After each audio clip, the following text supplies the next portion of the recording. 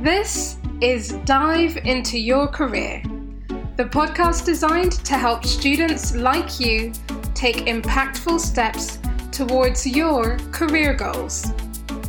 I'm Gina Visram, a qualified careers coach and consultant who is so proud to be your careers cheerleader. You are in the right place if you are a determined student or the proud supporter of one. Here, you will embrace career development in a unique spirit of fun, not fear. Let's dive in. Okay, I'll admit it. I'm pretty obsessed with Clubhouse at the moment, but I promise this isn't the focus of this episode. Welcome. Hiya, it is Gina here from Dive Into Your Career, and I'm so pleased to have you here for this episode.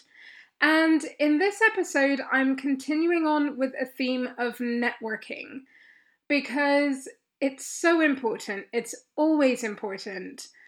And, I'm getting more and more examples of how powerful it is. So I really don't want you to sleep on this. In today's episode, we are talking about 5 top networking tips for students and new graduates. So you are absolutely in the right place. Of course, if you yourself are a student or a new graduate, or if you are the supporter of one. Networking is something that we started talking about in an episode last week. And if you are somebody who feels like you're a bit of a skeptic, you don't get it, why is it so important? It feels really inauthentic. If that's where you are at the moment, then actually I suggest you stop this episode when I finish this sentence and you listen to the episode before, immediately before this one, and then come right back here.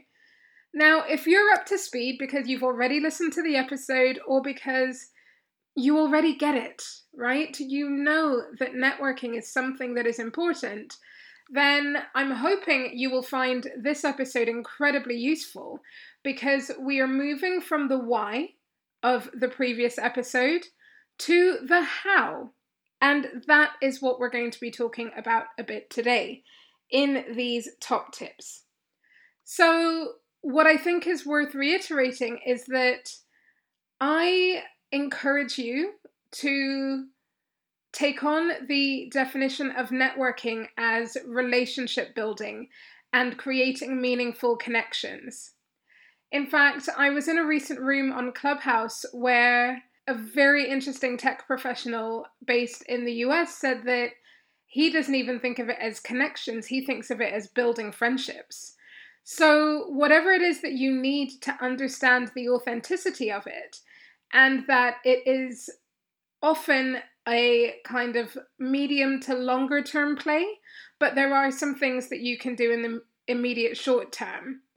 But networking is a constant, right? It is relationship building. It is building meaningful connections which are ideally mutually beneficial. And as this person said, who I'll mention, he referred to it as building friendships.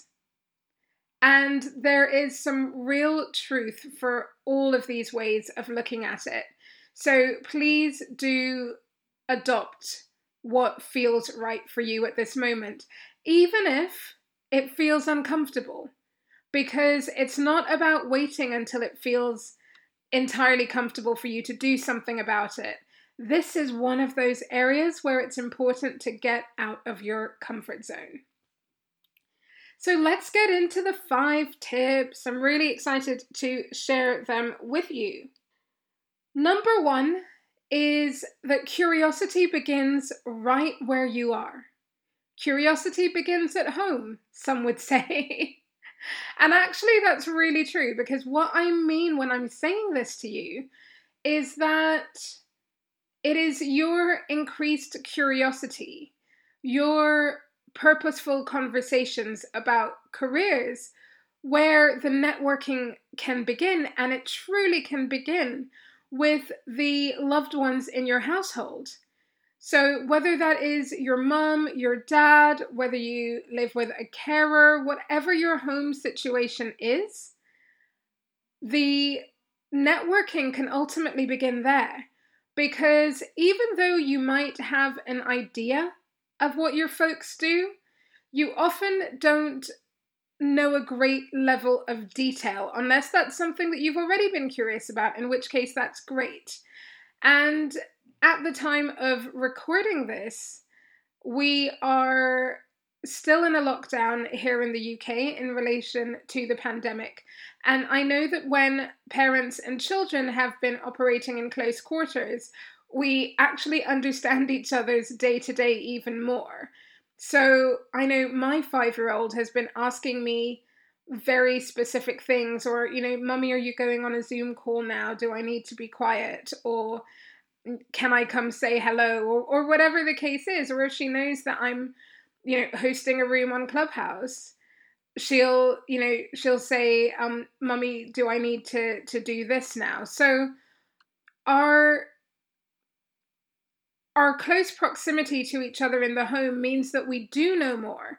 But what I'm saying to you is really be curious. Start asking those questions about, what do you most enjoy about your job, right?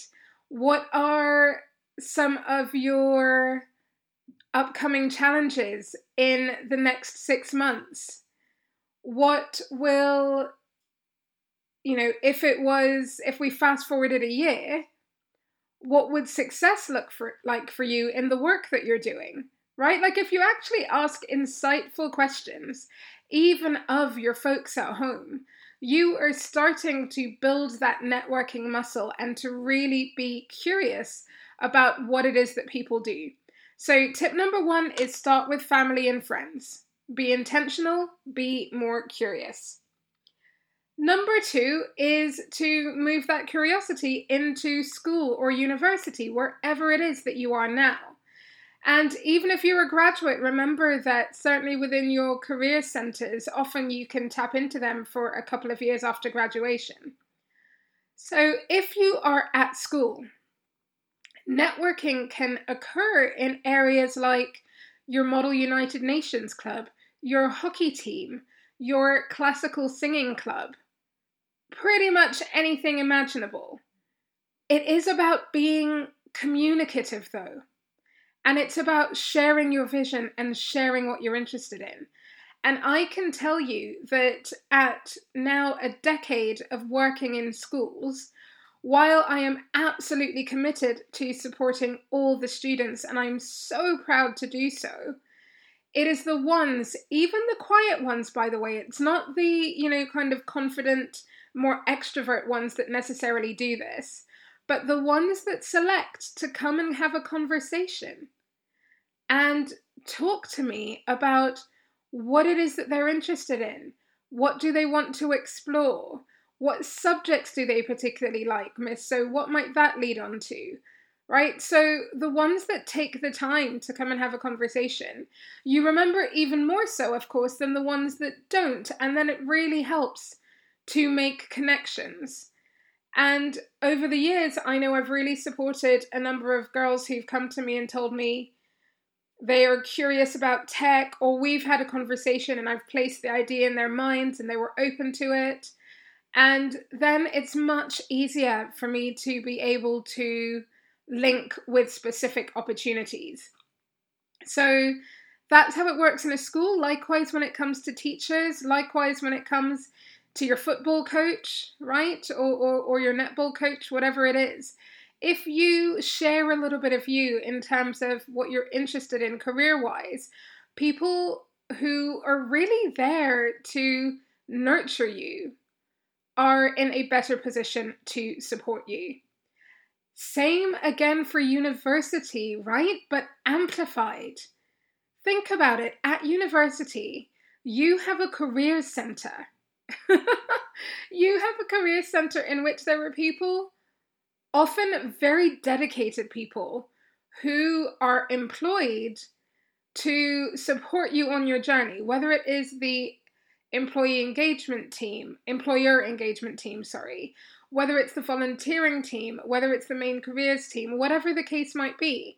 These are people who are hired to organize events, use their ingenuity and innovation to come up with things that are really going to help you connect, to keep in touch with alumni, and to invite them for different careers initiatives, to provide one-on-one careers interviews, right? And sometimes that will be guidance, sometimes that will be interview practice, sometimes it will be information. It really depends. So this is a brilliant service which is included within your university fees. So my goodness, please use it. And the funny thing is, actually, even when, careers consultants see loads of people, I freelance at a university here in the UK as a careers consultant, I still often remember certain things that students are interested in. And when I do, I will tag them in something on LinkedIn that I think will be of interest, or send something over. So really, ultimately, the more it is that you talk about the areas that you're interested in career-wise, the more likely it is that the people around you will be in a position to support you. So that's really what I wanted to mention, although of course we talked about how ideally networking is mutually beneficial, but even when you're in the early career space, which you likely are if you're listening to this podcast, then, you still have such value to bring to the person that you're speaking to, even if you don't entirely know how to articulate it yet. So really, don't be shy about that. Have some conversations. Okay. Oh, and before I move on, in universities, obviously that includes lecturers and people in your department as well. So these are all people to be communicating with and supporting and, applying for research assistant positions and doing great work in that and leveraging those opportunities to be able to have further conversations as somebody who's really added value to a project. So yes, so much networking that can happen in universities, but let me stop there. Hopefully I've given you lots of ideas. Number 3 is social media. As I say pretty much every episode, this could be an episode in its own right. I often say that about things. Today I'm going to be talking about LinkedIn and Clubhouse in terms of the how, but there are other social media platforms upon which you can network because it's social networking, right? That's genuinely what it is. So even things like Instagram, where you might not be on there thinking about the professional development possibilities, believe me, there are really interesting law firms on there, organizations that support you to get into medicine, organizations that support you to get into the creative arts. Like, it's all going on. So you can use some of your favorite platforms also to actively be networking in a way that is purposeful for your future.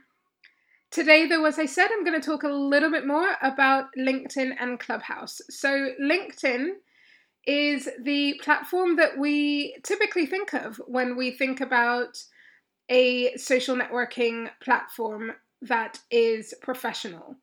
And it's no wonder, as you may have heard from episode 32, I think it is, but feel free to check. It is just a few episodes ago. There is lots of talk in there about why LinkedIn, really. And we'll go into more detail again about the how of LinkedIn.